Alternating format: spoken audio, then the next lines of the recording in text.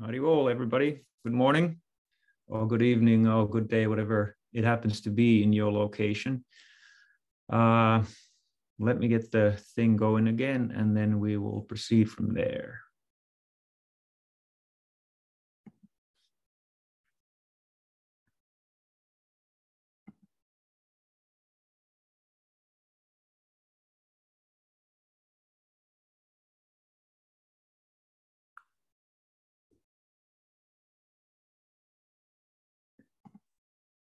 All right. Om Gyanatimmirandasya Gyanandana Salakaya Chakshurun Militam Yena Tasmai Sri Gurave Namaha Sri Chaitanya Manobishtam Stapitam Yena Bhutale Swayam Rupa Karamahim Darati Swaparantikam Vandeham Sri Guru Sri Uttapara Kamalam Sri Gurun Vaishnavamscha Sri Rupam Sagrajatam Sahagana Raghunatanvitam Tam Sajivam Sarvaitam Savadutam Parijana Sahitam Krishna Chaitanya Devam Sri Radha Krishna Baran Sahagana Lalita Sri Vishakamvitam Scha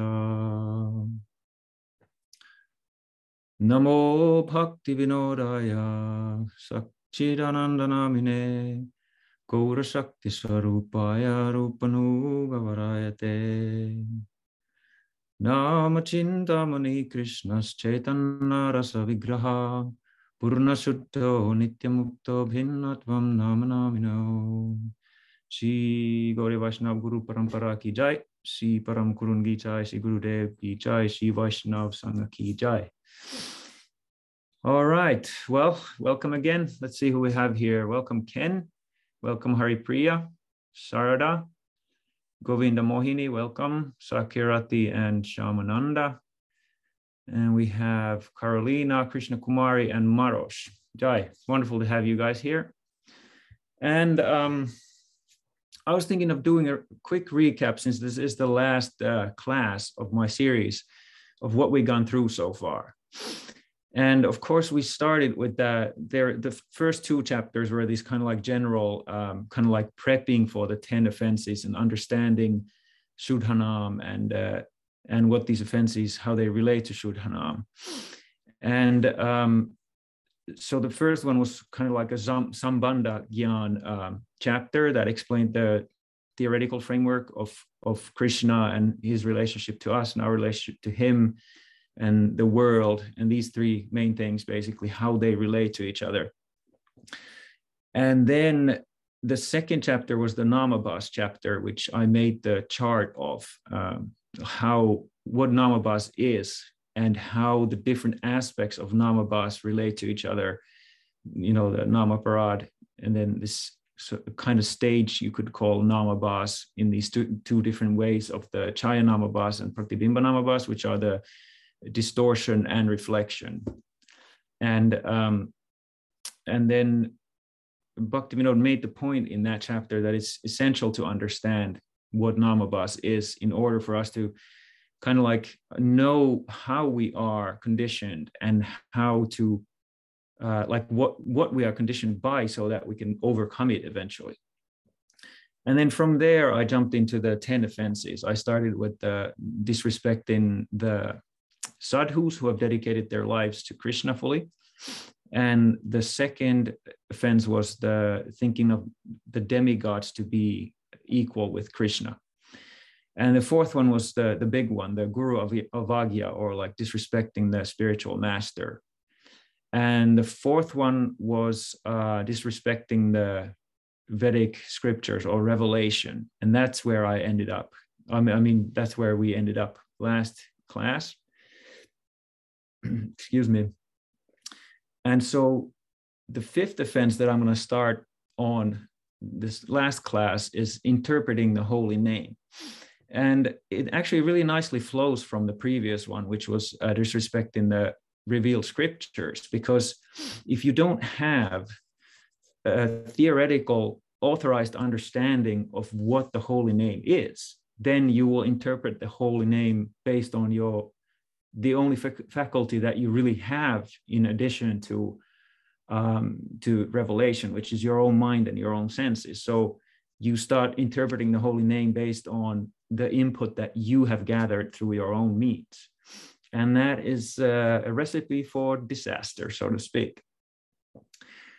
So the interesting thing is that in the original Padma Purana chunk of these 10 offenses where these originate, the interpreting the holy name is one offense, and then there's another offense that is considering the glories of the holy name to be imaginary. But interestingly, Bhaktivinoda merges these two in his Harinam Chintamani. And so he talks about both of those aspects inside interpreting the holy name, because when you think that the holy name is imaginary, that is a form of interpretation, really, when you think about it, because at least from the Gaudiya point of view, because we believe, well, we know, let's say, that the holy name is real. It's not imaginary. So thinking it to be imaginary is an interpretation. So the technical term for this interpretation in the Shastra or exaggeration is arthavad. And it basically what it is that the scripture uses these baits, kind of like a carrot or something, to inspire people at the level that they are at to go beyond what they actually are even trying to reach by this kind of like transcendental trickery, you could say. I remember when I was a kid, and there's this what would you call it, like the kind of like the doctor's office inside the school, the nurse, the school nurse, right? And I had some bad experiences with that. It was kind of like the torture chamber of the school complex or something. And so then I remember one day I got called in. I was maybe 7 or 8, and I was just like shaking, and I was so nervous, and I hated that place. And so then I go in, and there's this big lady, all smiles, and hi, how are you doing, Tume? And then like, yeah, I'm fine, like totally just like ready to bolt out of the room. And then she gives me a cube of sugar. I'm like, wait a second, like I was so suspicious, like this lady is not supposed to be nice. There's something to this. And then I was like, I took the cube, and I remember like still like so vividly how I was completely convinced that this is some kind of a trick. But then I ate the sugar cube and nothing happened. I didn't die. I didn't start convulsing and fall on the floor or something. And I was like, wow, and maybe that lady is actually kind of nice. And of course, the nurses are nice, but we interpret them according to what it makes us feel in the immediate. And so they'd given me shots before. They'd done all kinds of stuff that I found very unpleasant. But this time, she just gave me a cube of sugar. And of course, it was a trick, but it didn't feel like a trick because I got enjoyment out of it. And they also, gave me a polio medicine that did not hurt. It was much easier for them and for me, because I was like a squirming pig when they would give me those injections. Or the vaccinations. So that's really what the Shastras do sometimes. They give us these baits. It's like a bait and switch a little bit. So we go after something that we want, and then we realize later on that it pushed us in a direction that's actually good for you. And Krishna actually has set up the scriptures in this way, that we, despite our ignorance, basically the scriptures kind of use our ignorance for us to move forward away from ignorance, that you could say. And so examples could be something like, if you do this yagya on this certain day during the full moon, you will be liberated, for example. And so people who have faith in Shastra, they're like, oh yeah, that sounds great. Only this one thing I have to do and then I'll be liberated. Or I get some like amazing amount of sense enjoyment from it or something. And of course that habituates us into sadhana, into practicing to go beyond our self-interest and ignorance, really. And so the Bhakti scriptures actually, the one thing about it is that there is no exaggeration in terms of the glories of the name, but sometimes nonetheless, like so the basic idea is this artavad does not happen in the Bhakti scriptures in the same way that it happens in the Jnana and Karma scriptures, where you ostensibly get something else, but actually the sugar cube has that polio vaccination inside of it. For Bhakti, it's like that. That's what's so special about Bhakti, is that the very early stages of sadhana and the goal are basically the same in the way that the practice is exactly the same. And the sadhana becomes the sadhya when the name fully reveals itself. It was always there, or he was always there, but we just didn't see it. But that being said, so that's basically what it means, that there's no exaggeration in the Bhakti scriptures regarding the holy name, because the name does give everything eventually. But there's a question of how fast that happens. That's another thing. But then there are certain tricks that have been made, but it's a different kind of thing because it doesn't give you some other end that you were asking for. So, for example, a good like Bhakti trickery is, for example, that Prabhupada, so many times, Srila Prabhupada said that if you chant your 16 rounds and follow the 4 regs every day, you will be sure to go to Golok by the end of this life. And that's, of course, a form of trickery that's extremely useful for sadhakas who struggle with self-interest and anarthas. And of course, it's possible that if you chant 16 rounds and follow the 4 regs that you go to Golok, but there's no formula in Bhakti like that, because it all comes down to how purified your heart is. If you do not have a purified heart, if you have some, like the Rupa Goswami calls Jnana and Karma, like the witches in the heart. If you have those 2 witches in your heart, you cannot attain Prem. And if you don't attain Prem, you don't just go to Golok because you have some backdoor, although you have like, impurities in your heart and you have other desires than Bhakti. You're not going to go to Golok, because the reality of Golok is absolute and complete purity. So how could you go there just by following some kind of procedure? And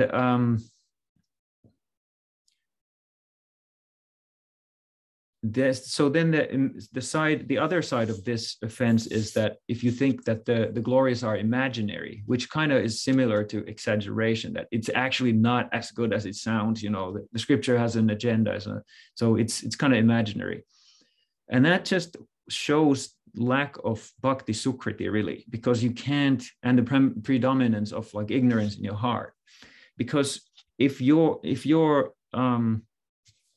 frame of reference is based on the information or the input that you get from your senses in your mind, it sounds fantastical. It doesn't sound real, because there's absolutely no point of reference for that in your everyday experience. And we tend to believe what we experience. So it's very easy to think, even for like devotees, sometimes it's easy to think that maybe there is a little bit of exaggeration. Like, I'm not getting all these. Why am I not getting all these effects? Like, I'm supposed to be rolling on the ground in ecstasy and like crying blood, for Christ's sake, and nothing's happening. I'm just like bored out of my mind. So it's easy when we're covered by ignorance to start thinking that maybe this is imaginary. And then what happens is devotees, they go away, but they are not satisfied in material life either. And then they start thinking, well, maybe there was actually something to it. And they come back. And because they've been kind of like holding back the dam of holy name that is partially natural for their heart, when they come back, there's this like explosion of like feeling for the name and the devotional services. And then the ignorance, unfortunately, comes over again and gets covered. And then, so in the early stage, it's very common that people kind of come and go because of that. They get covered over by ignorance, and then they go away for some time, and then they get slightly uncovered, and then they get covered again, like that, back and forth. And then Bhaktivinoda makes the point that the only way to purify your consciousness out of this ignorance, and he repeats this like over and over again in Harinam Chintamani when he gives the remedy. He says that the only remedy is the company of pure devotees or real devotees.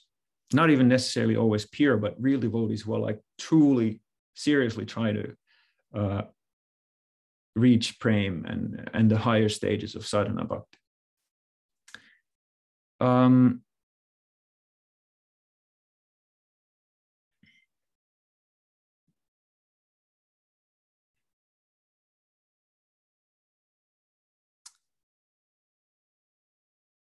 Yeah, okay. I think that's sufficient about that offense.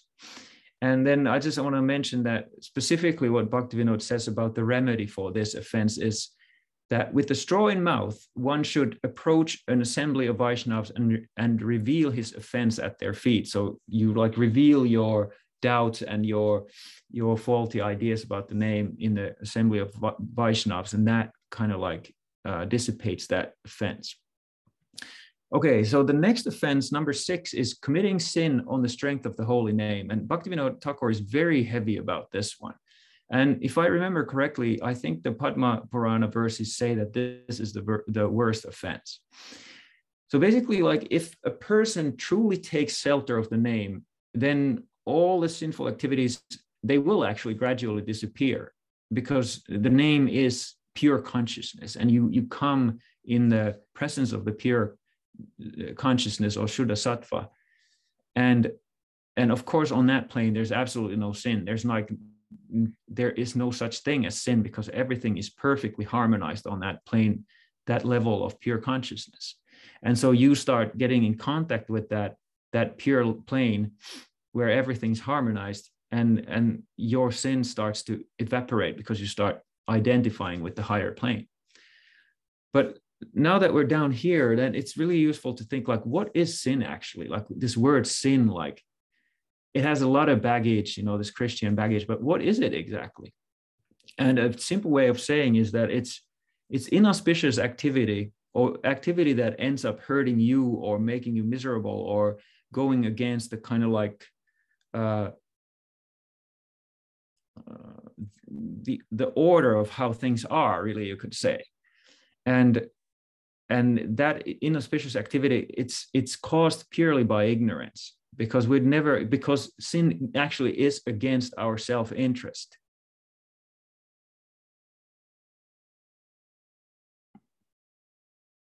Do you guys still hear me? Yes. Hello? Oh, okay, weird. It just told me that I was logged out of my account, but I don't know. If I'm still here, then that's good enough. So let's see, where was I? Oh yeah, so like sin is activity that is actually against our real self-interest. And so if we were not in ignorance, we would never go against our real self-interest. The ignorance makes us think based on that false identification that our actual self-interest is somewhere else than in the matters that concern our soul and Krishna. And so first there's this like seed of sin. It's called kuta or bija, I think. And so that the seed comes from previous sinful activities. And then that seed sprouts into like a sinful mentality or like a mindset. And from there, or psychology. And then from there, sin sprouts into actual sinful behavior that perpetuate the cycle. And Bhagavan Sri Krishna, of course, he gives us the process by which the seeds can be kind of burned, or like even the seeds, even the karma that is already fructified, what to speak of the seeds. So like the blossom of the karma is going to burn, which is the pradapta karma. Even that's going to be burnt by bhakti. What to speak of all the seeds that are still in the ground? It's like this, like a flamethrower or something. Bhakti, I could say bhakti is a flamethrower. And when you torch seeds, they will never grow again, even if they're there. And of course, once we start practicing, surrender will definitely come, eventually, but it takes some time. And so when we're in that stage of namabhas, when we still have those seeds, the seeds, the torch, the flamethrower hasn't gotten to the point where it's burned all of our seeds and all the active sprouts of bad karma, or good karma for that matter. We're in the stage of namabhas where we try to be pure, but we're not. And that's where there's like every chance that we will commit this aparadha of thinking that, well, the name is so pure that I have there's no problem. I can keep doing my nonsense, and by chanting, I can purify myself. Mm. And of course, if you chanting the pure name, there's no question of having this kind of mentality, because you're not struggling with any kind of ignorance or anarthas. And Bhaktivinoda mentions that sometimes, devotees, sometimes it's pretty generous. Devotees, a lot of times they do commit this like non-premeditated sort of sin, where all of a sudden their desires take over and they can't help themselves, but they do something that's unbecoming and relates to sinful activity. But then they feel bad about it. They don't want to keep doing that kind of thing. And so that's a very different thing than consciously thinking, yes, I want to keep enjoying, but I'm going to use Hari Nam as a kind of like a body armor or like a insurance policy. Like, yeah, I'm fine. I'll just chant and keep doing, enjoying and doing all this stuff that hurts my soul and hurts other people. But I'm kind of like above the law, basically, because I chant. And Bhaktivinoda goes so far as to say that even of thinking of committing that offense is so grave that there's no remedy for it. And then one has to just accept the intense suffering for countless lifetimes, if you even think about that. Now, well, you can decide how you feel about that, but I'll just leave it there. And then Bhaktivinoda gives this example of like a monkey renunciate, which is one of the favorites of Bhaktisiddhanta Saraswati. And basically it means like monkeys look like they are renounced, but they do all kinds of, inappropriate activity in the jungles. And so a monkey renunciate dresses up like a devotee, acts like a devotee to get the external benefits that come in a society that respects renunciation. But actually that so-called renunciate goes behind the scenes and has like sexual relations and just enjoys and wants the prestige of being recognized as a sadhu. And for us, that's kind of hard to relate to in the West as like a larger society, because here it's like, oh, you're a sadhu. Like it's like the thing itself, even if you're a pure sadhu, so many people think it's weird and freaky and like off. It's not. Being renounced or spiritually advanced or spiritually really like focused is not high on the social ladder. And I always remember when I went to Vrindavan for the first time, and I was so used to feeling a little awkward, in public when I was wearing a dhoti and the whole getup, because I knew what people were thinking. And so I went to Vrindavan, and the first morning I was going to see this one sadhu with Vrindaranya, who was friends with that sadhu. Actually, he was her Siksha guru. And so all of a sudden, like people on the streets, they go, Radhe, Radhe, like they show you deference for having saffron. I was completely taken aback by the fact that the thing that made me a freak in the West is actually like the sign of like the highest success in the traditional Indian society. And it really blew my mind, because I grew up in Scandinavia, which is, that area is some of the most secularized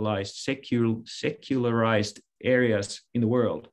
And there's no sense like that as a society, that spiritual practice and focus is like a desirable thing. Whereas in Vrindavan, it's the highest wealth that you can have is like spiritual dedication. And so the monkey renunciates, they abuse the system that actually has the right framework for life. So they abuse that system and cheapen it by their personal desires. And they take advantage of a beautiful, correct understanding of what is the most beautiful and most valuable thing in life. And then Bhaktivinoda makes the point that, let's see here.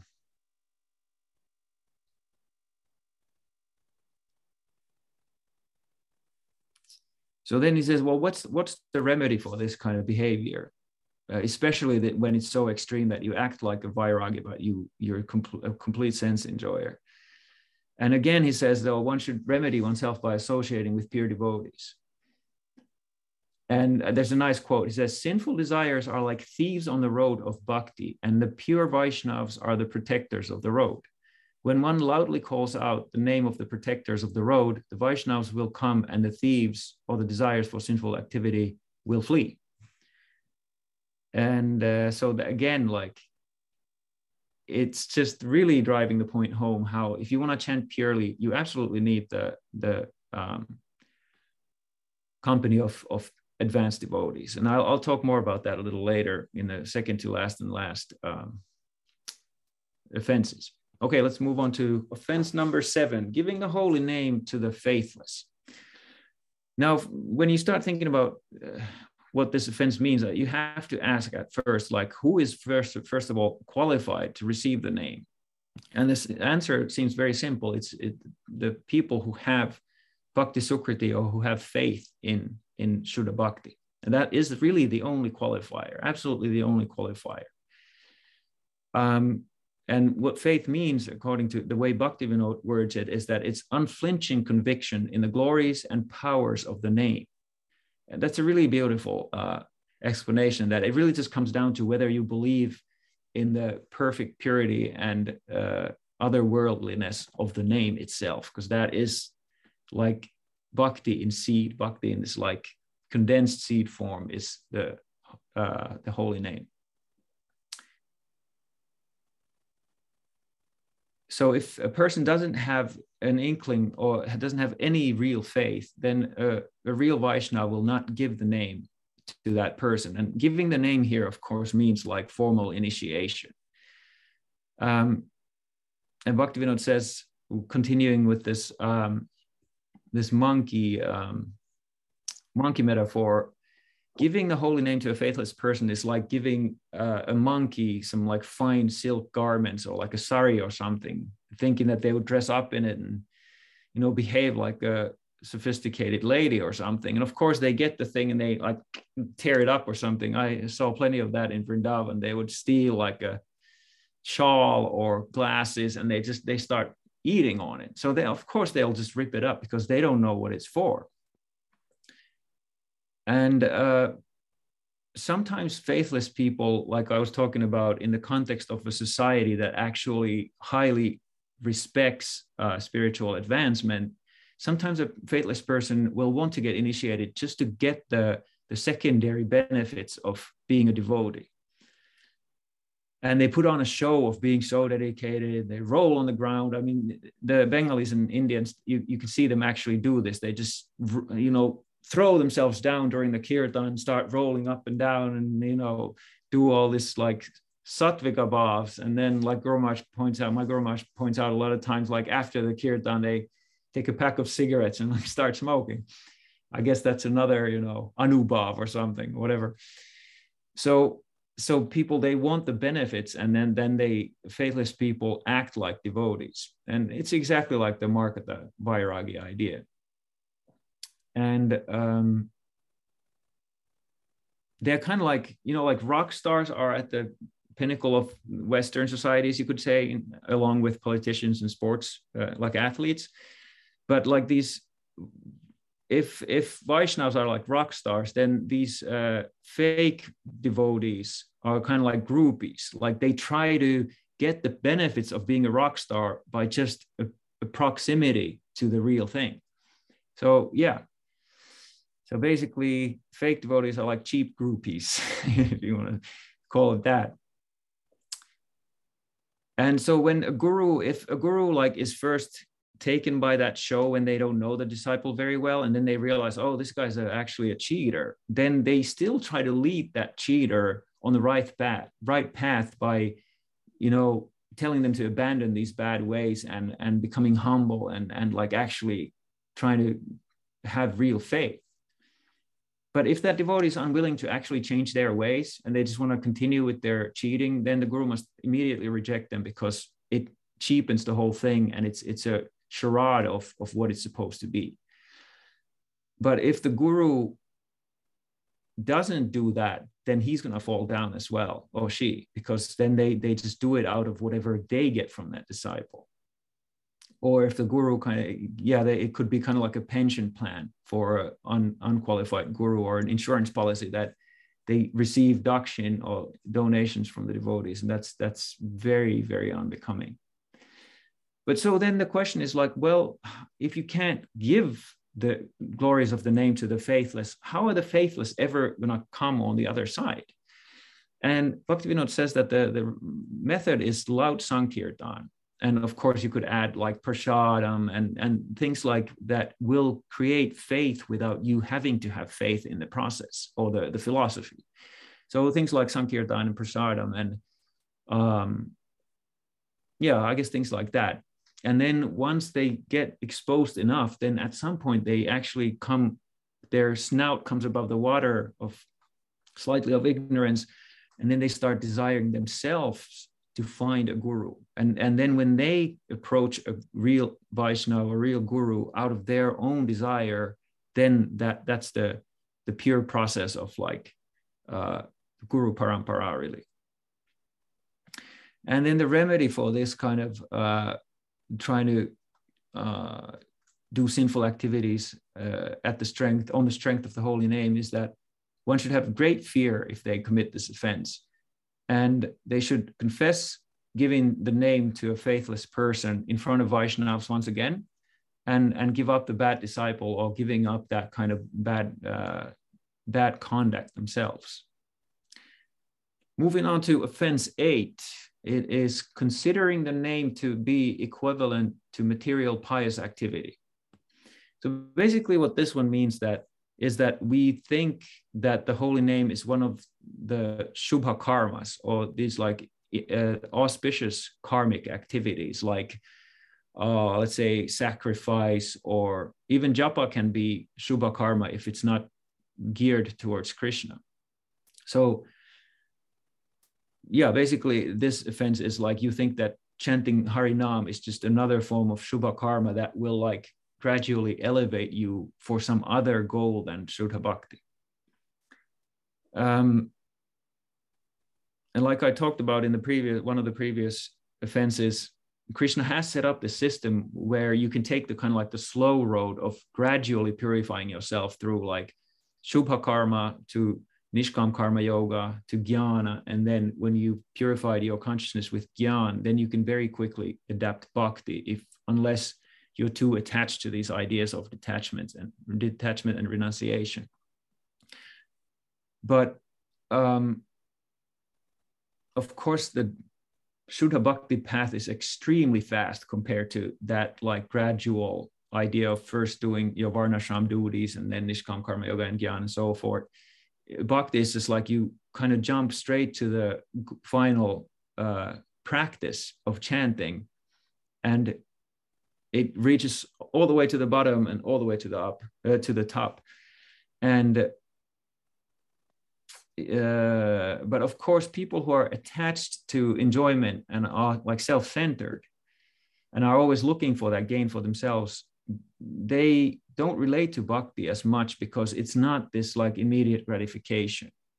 And so they do shubha karma if they are pious to that the kind of activities that are in the karma kanda scriptures or the dharma shastras, so that they get these more immediate results. And then the people who are attracted to renunciation and detachment, they will follow the certain shubha karmas that are said to give renunciation or jnana. But Bhaktivinoda makes a really important and interesting point that actually the final goal, although it's indirect, the final goal of all shubha karma or auspicious activity is prema, because we are by nature the servants of Krishna. And so wherever we try to kind of like progress in life, the final goal is always prema. That is like the highest thing you can attain. So if you're on this progressive path of gradual purification, eventually prema is the goal even of that activity, even if you don't know it, because that is like the structure of reality. And of course, people who are covered by either jnana or karma, they can't tell any difference between Shubha karma and bhakti, because so many of the activities seem exactly the same. You know, you meditate, you do sacrifices, you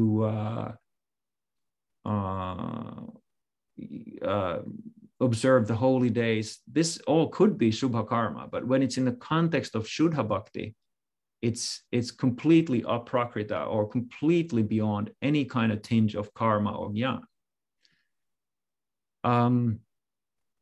And so the people who are covered by jnana or karma, they constantly basically commit this offense of equating the holy name with Shubha karma.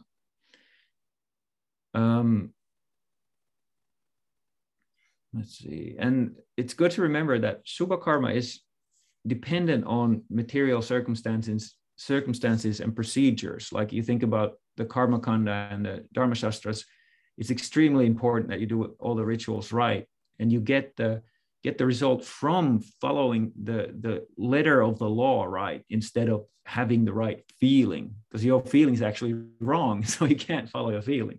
So you have to follow the procedure. And that's the huge difference between Shubha karma and the holy name, because Krishna is said to be Bhavagrahi Janardana, which means that he accepts the feeling. And he can do that because when your feeling is directed towards Krishna, then there's no question that that is the correct feeling that is aligned with the structure of reality and what is actually beneficial for you. And Bhaktivinoda also emphasizes that it's very, very important to have strong theoretical understanding of Shuddha Bhakti in order to avoid this mistake of mixing up karma and karma and bhakti, or jnana and bhakti, or both, or yoga and bhakti. And so we have to really think about it, like, what is karma exactly? And what is jnana? Like, what are the characteristics of those things, and how do they differ from Shuddha Bhakti? And if you have not read the Bhakti Rasamrita Sindhu, I would highly recommend checking that book out, because it's very concise and clear and beautiful, and so nicely explained what is Shuddha Bhakti, that the whole book is about that. And then the remedy is that, first of all, one should desire to purify oneself. There has to be a desire that I do not want to have these ideas that are kind of spawn out of ignorance or something. And then I want to read a direct quote because it's so nice. So, quote, "The offender should give up all external considerations and smear his body with the dust from the feet of a householder devotee of very low birth, who is fully surrendered to the pure name. He should eat the devotee's food remnants, he should drink water which has washed the devotee's feet, and he should chant the pure name. This will purify the intelligence." So then one might think, why is it so important that you do this to a householder devotee, first of all, who is from a very low background? And the obvious answer is that is what shows you that the Shubha karma and bhakti are not the same. Because in the Shubha karma context, you would only worship the highest and the purest Brahman, because it's all about purity, right? But the thing is, well, it's obvious, right? I thought it was beautiful. Bhaktivinoda didn't explain it in what he said, but I started thinking, wait, why is he saying that? Then it became just very obvious that, yes, he's making the point. Shubha karma has everything to do with these conventions and social considerations of what purity is and what progress is. But when there's a devotee who's very, very, has a low background, but they are pure devotees, then there's no question that the real thing is not Shubha karma. And let's see. So the next offense, and this is my personal favorite, and it's very important. Well, favorite in the way that this is the one that I personally feel like I'm battling with the most at the moment. And that's, of course, the offense of inattention. And so the interesting thing is, I mentioned to you guys earlier that the interpreting the name and considering the name to be imaginary, those were merged. So what do you put in for the 10 offenses because when you merge two, there's one slot left, right? Well, the inattention is the one that Bhaktivinoda decided to place in the 10 offenses, whereas in the original Padma Purana verses, it gives the 10 offenses and then it says, and also it's offensive to chant inattentively. But Bhaktivinoda felt like it was more important. It should be in the, I shouldn't say that's what he thought, but it seems like he thought that it's more important than just this like a kind of like a last thought in the end. And so he put it in the slot number 9. And Bhaktivinoda says that all other offenses actually arise from this anartha. And so it's interesting that it was actually not in the original 10, but Bhaktivinoda says that other offenses arise from this one. And he breaks it down, inattention, into 3 different categories. There's indifference, inertia or laziness, and restlessness of the mind. So let's go through this, because for me personally, and I'm sure you guys feel the same, this is like really, really important to understand. And it's so frustrating for me when I sit down and chant and my mind's all over the freaking place, and it really just agitates me a lot. And so let's just look at like what is actually happening, what's causing this, and what are the different aspects of that inattention. So he starts with indifference. So he points out in the beginning that one must constantly chant Harinam with full attention to be able to reach the stage of anurag, or like real attraction for the name. And so the attraction will not come if you're not paying full attention. There's an inkling of attraction for us sometimes, but it doesn't stay on because we're so sidelined by all these other considerations and desires. And most people, let's say most devotees are still attracted by material things. What to speak of normal people? I mean, that's on a totally different level. But even us devotees, I would say most of us are attracted by material things that we want for our own pleasure. And this desire for that bhukti or enjoyment inhibits the taste of the name. And that's why it's very sad and unfortunate, but most devotees don't have much taste for the name at all. And that this is one of the main reasons. And that taste, the lack of taste due to these material desires is called indifference, or the Sanskrit word is odasinya. And then Bhaktivinoda asks, how can one derive any benefit if one's mind goes in the opposite direction from the holy name? And the opposite direction is of course the material world. It's kind of like a polarity in a way. There's the material world, the Maya, and then there's the Yoga Maya, or Krishna with his Shaktis. So that's indifference. And then the remedy, this is really interesting. So Bhaktivinoda says, what is the remedy for this indifference? He says, again, find association of a devotee who chants purely, and in a secluded place, in his or her company, chant for a short time each day. And so you might be wondering, what's a short time? And Bhaktivinoda says a few hours.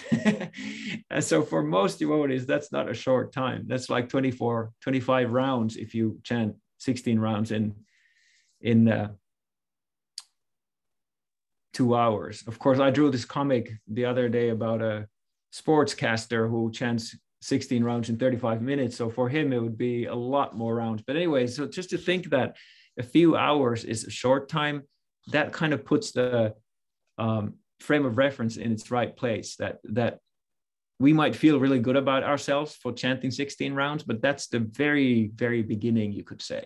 And the goal of Gaudiya Vaishnavism is to chant constantly. And I don't want to say this, I don't want to make you guys feel bad or like discouraged or something.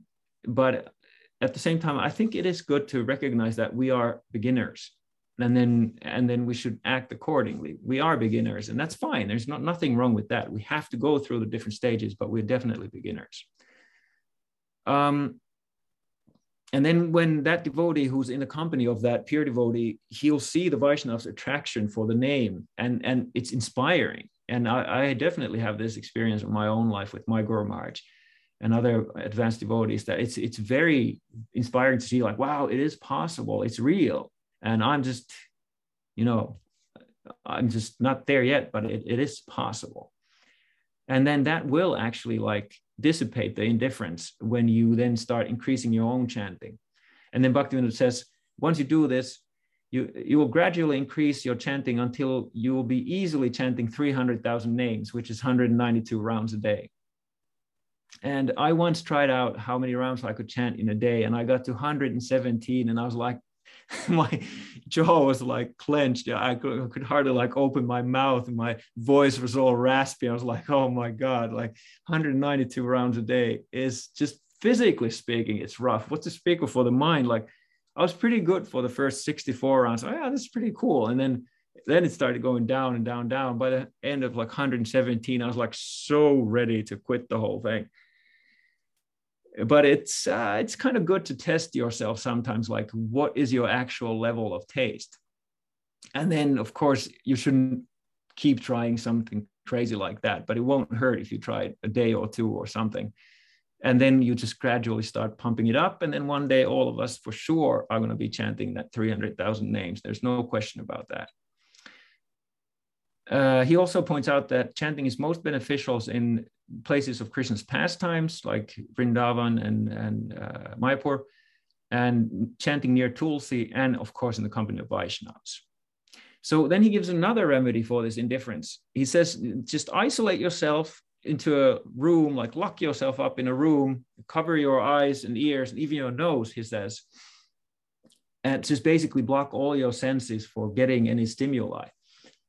And in the modern context, it definitely means like turn off your phone, especially social media. It will keep rotating. So Bhaktivinoda is talking about locking yourself in a room, which back then meant to turn off your phone, because that meant that you cut yourself off from the social circle.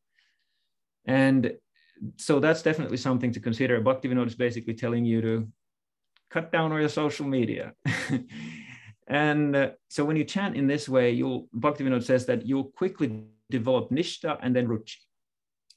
And so that was that. And then the next aspect of this inattention is inertia or laziness. Basically, what that means is that you procrastinate. You don't really feel like doing it. You come up with excuses. Or then when you're chanting, you're like Hare Krishna, and then you pull your beads out of the bag. You instead of counting the mantra, you count the beads. Like, okay, I have 25 to go. Let's go a little faster, or something like that. Or you like, this was a new concept for me. I've never done it myself, but I heard in one of the japa retreats that Archan City does, there's something called the cleanup chanting, that you pace when you chant and then you tidy things up around you while you chant. That was a pretty funny one. So that's a form of laziness. You basically, you just, like a kid in the backseat is like, are we there yet? Are we there yet? Dad, are we there yet? You can't just like be with the name. You're constantly focused on when I'm going to be done with this, And so what is the remedy for that kind of thing? Well, surprisingly, the company of pure devotees. And the reason that it's especially good for this specific in a form of inattention, in the form of laziness, is that real devotees are very careful not to waste time. And they're constantly either serving or chanting. And that kind of intense focus will inspire the lower devotee to kind of model the real devotees. And they develop this admiration for that quality of focus on service and chanting. And when you start admiring something and you constantly are reminded by it, you start creating a samskar. And then that admiration becomes like a value. And then eventually that value turns into action. I mean, it could take lifetimes, but you have to start it from aspiring for something higher than where you're at. And that aspiration and that like fanboyhood creates the samskar of wanting that thing yourself. And then Bhaktivinoda says that by that kind of admiration, then eventually the good influence will start purifying your mind, and then you will become extremely eager instead of completely uneager to chant. And you'll effortlessly, first of all, increase your chanting to 100,000 names and then straight to 300,000 names. So you have Bhaktivinoda's word on that. So get that good association is basically the bottom line. And then the third form of inattention is restlessness. And that's also caused kind of like inattention. I mean, kind of like indifference. It's caused by desire for pleasure, and especially for sexual pleasure, wealth, material success, position. Basically, kama, kamini pratishta is the Sanskrit slogan. So sexual pleasure, wealth, and recognition. And the reason is that why this makes you restless is that when you're chanting, your mind's constantly like, I could be doing this, or I could be doing that. And restlessness really means that you're somewhere else in your mind than where your body is. And that makes your body restless because your mind is trying to pull you like, come on, dude, like, let's go. There's something more exciting over here. And really, it's the anarthas or the false values that make us restless during chanting. And so a good remedy for this is, according to Bhaktivinoda, is to regulate our behavior according to proper Vaishnava behavior. And this is a really nice answer to this problem. Basically, you create a structure for your life so that it's regulated sort of from the outside, but by the right intention, instead of letting your mind make the decisions or your desires dictate how you're going to behave in any situation. And that's really what this kind of like devotee behavior code, what that Vaishnava etiquette is all about. It is about creating a structure, this external structure that makes you behave in a way that you start creating samskars that then automatically in the end gradually turn into behavior that you want to do instead of having to follow rules. So, and there's a really great series by Sripad Padmanabh Maharaj called Vaishnava Etiquette on the Sri Chaitanya Sangha YouTube channel. So I highly, highly recommend you guys check that out if you're interested in regulating your everyday life for the, ultimate goal of prem, of course. It's not, rules for themselves mean nothing, but it's all for prem.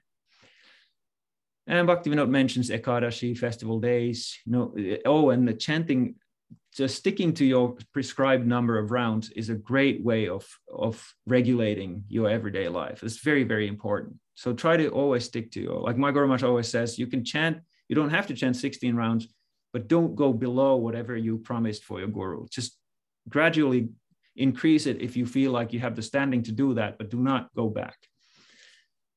And then Bhaktivinoda points out that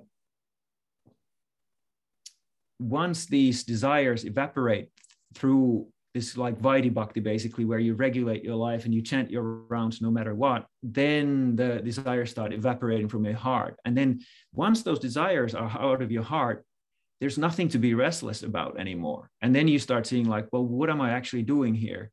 And then your full focus like zooms in on the holy name. Yeah, I wish, anyway, one day, right?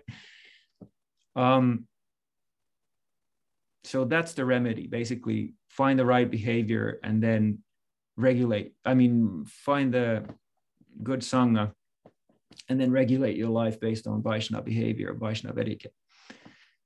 And then, let's see.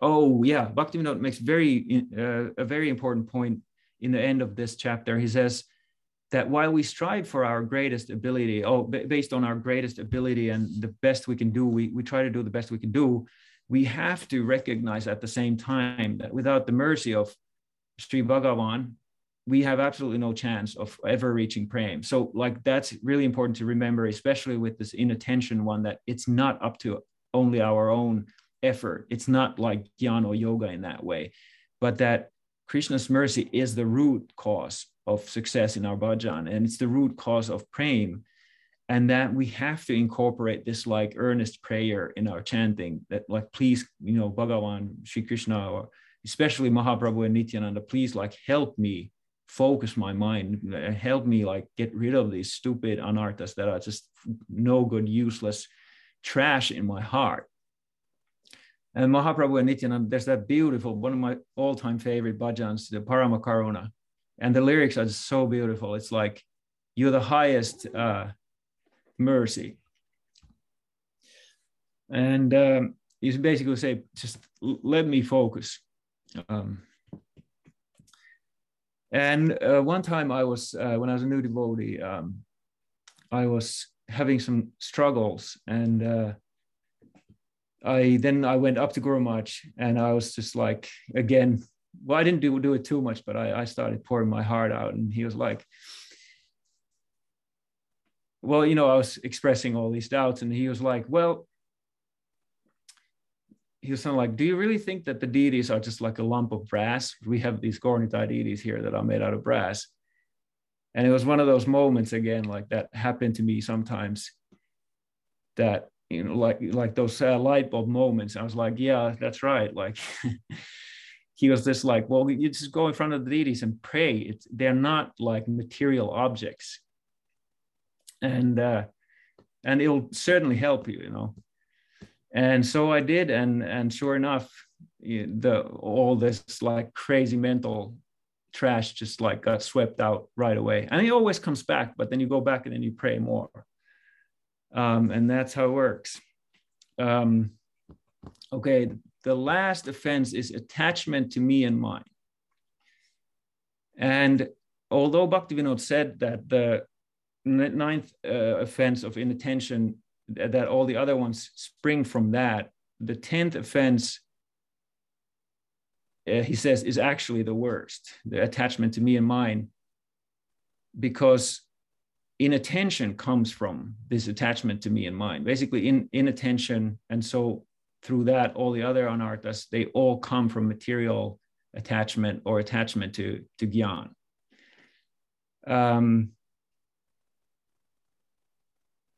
So when you believe in the designations of what comes with the body, that is really that. It's as simple as that. If you believe that you are whatever you're designated to be in this karmic psychophysical package, that's me and mine. And so if you really consider how much, even in our everyday life, we are influenced by these kind of external non-bhakti things, we are pretty badly covered, even as devotees. And then he points out that the opposite of this mindset is the 6 limbs of Saranagati. So there's like material attachment, the sense of me and mine. And then the other sense is the sense of full surrender. And there's so much to be said about the limbs of Saranagati, but I'm just going to quickly read through them so that you kind of get an idea of what I'm talking about here. So first, accepting favorable things, rejecting unfavorable things. Of course, we're talking about bhakti. And then thinking that Krishna is one's protector and becoming completely dependent on Krishna. And then thinking of oneself as low, unqualified, and insignificant. And then the final one is surrendering self completely. So that is the absolute opposite of the me and mine mentality. And that's why devotion, basically, Saranagati, that's what devotion is. It's the constant cultivation of these 6 limbs of Saranagati. And so instead of following your own desires, Saranagata identifies with Krishna's desires and always fulfills to work his desires instead of one's own mental concoctions of what is important and worthy. And so one really identifies as a servant of the perfect whole instead of thinking oneself to be the perfect whole, basically.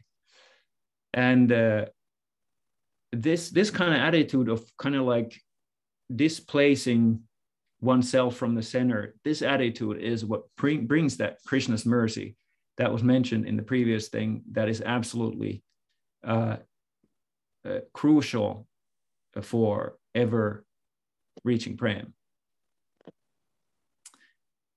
So as long as we think like really this me and mine idea, it culminates in this idea of independence, that we are like independent from other people, independent from our environment, independent from God. and like what comes from that kind of independent thinking is that if we surrender something to Krishna, we think that we are sacrificing some of our own things to Krishna. That's still part of the me and mine. And as long as we are in that kind of mindset, we won't be able to be like real Saranagatas. And like we naturally think that we're in control in the material sphere because things seem to work like that. Like if you want something, you go and do it. It seems so like self-explanatory for the conditioned state that we are the doers, and that if we want anything, we have to strive to get it, and that's how we get it. But in the bigger picture, that is certainly like the wrong way of seeing yourself and existence. And that is exactly why you could say death and disease are like catastrophic events in people's lives who believe in this independence, because there's nothing that better shows the illusion of independence than death and disease.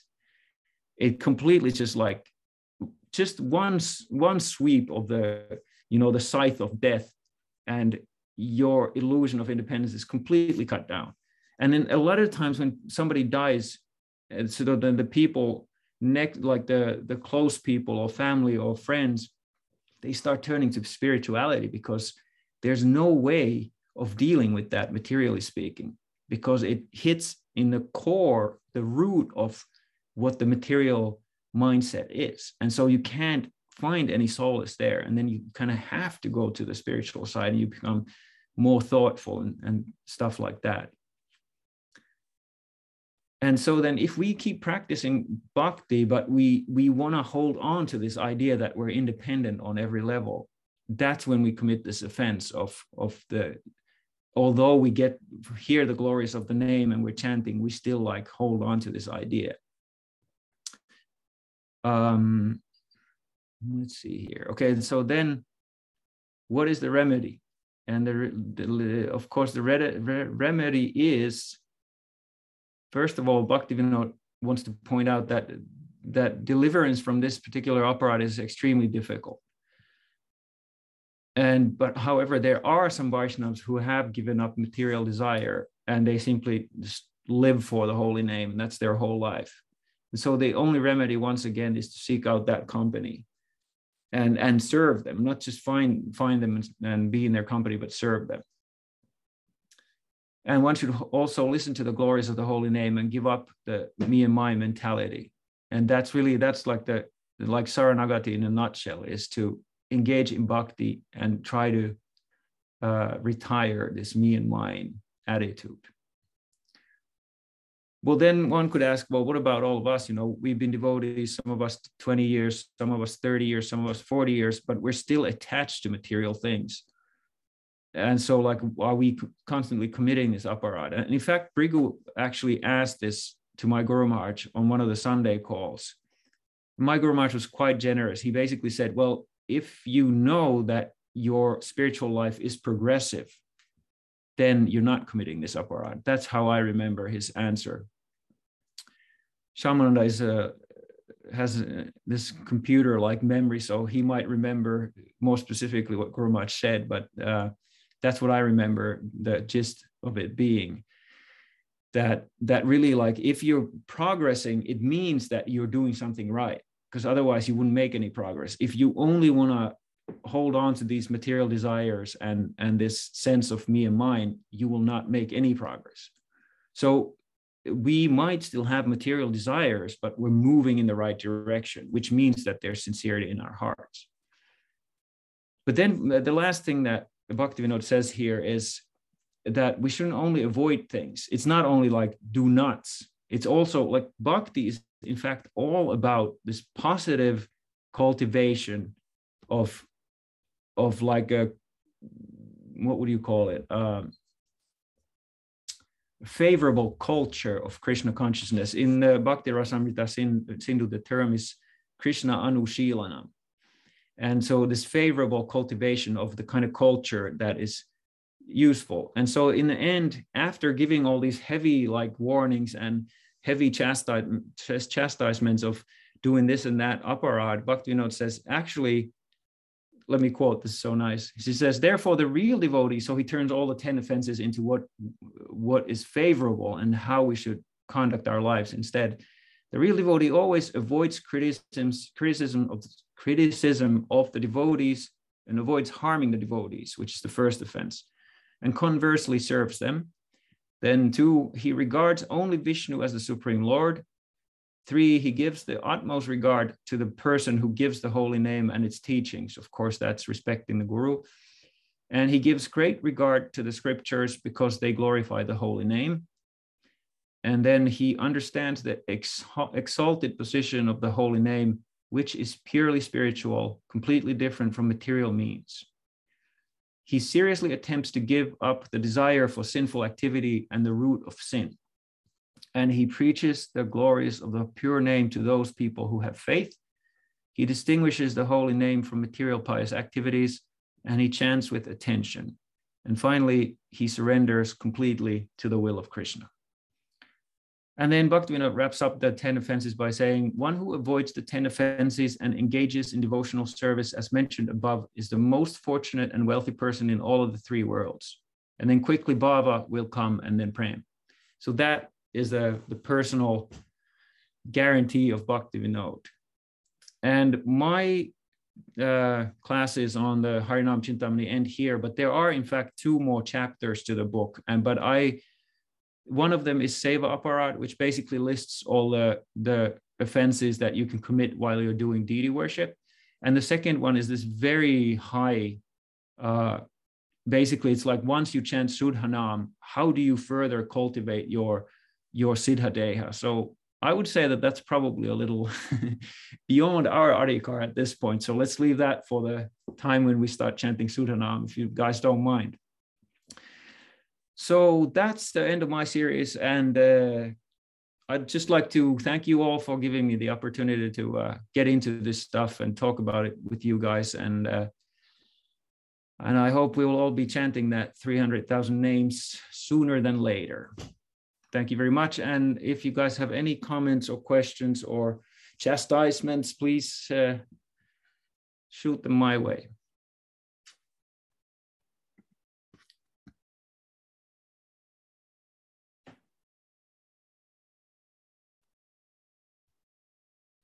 Sarada says, thank you for some very important classes. Jai, thank you very much. Well, I guess if that is all, then I thank you all again. And next month, there's going to be some really good stuff coming up. So I hope I'll see you guys there. Gaur Premanande. Hari Hari Bol. Shriman Gurunishta Prabhu ki jai.